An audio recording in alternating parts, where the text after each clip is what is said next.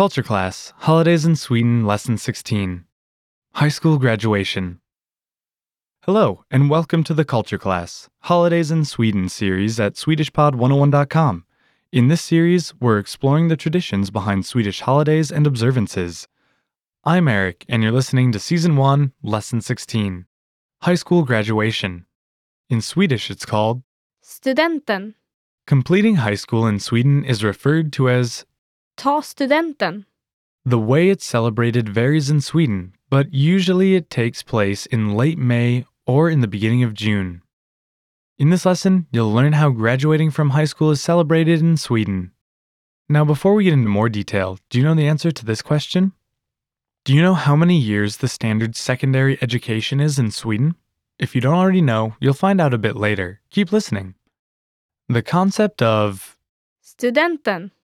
comes from the time when secondary education in Sweden ended with taking a student examination, or Studentexamen.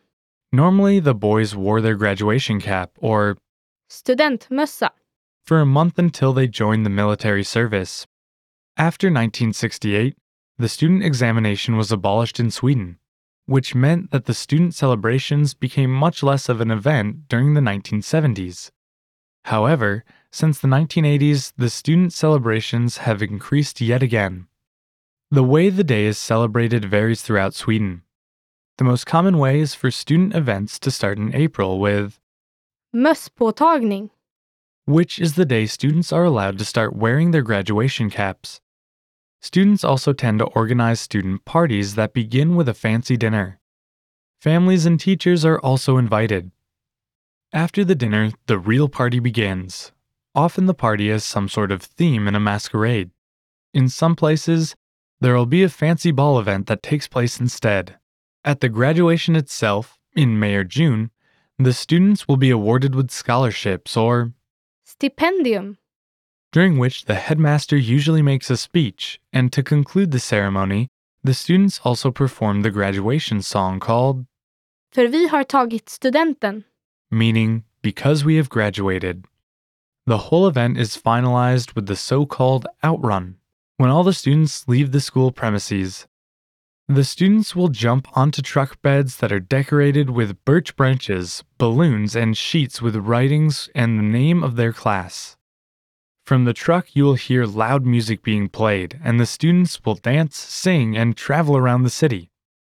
It's normally not allowed for a person to travel on the back of a flatbed truck.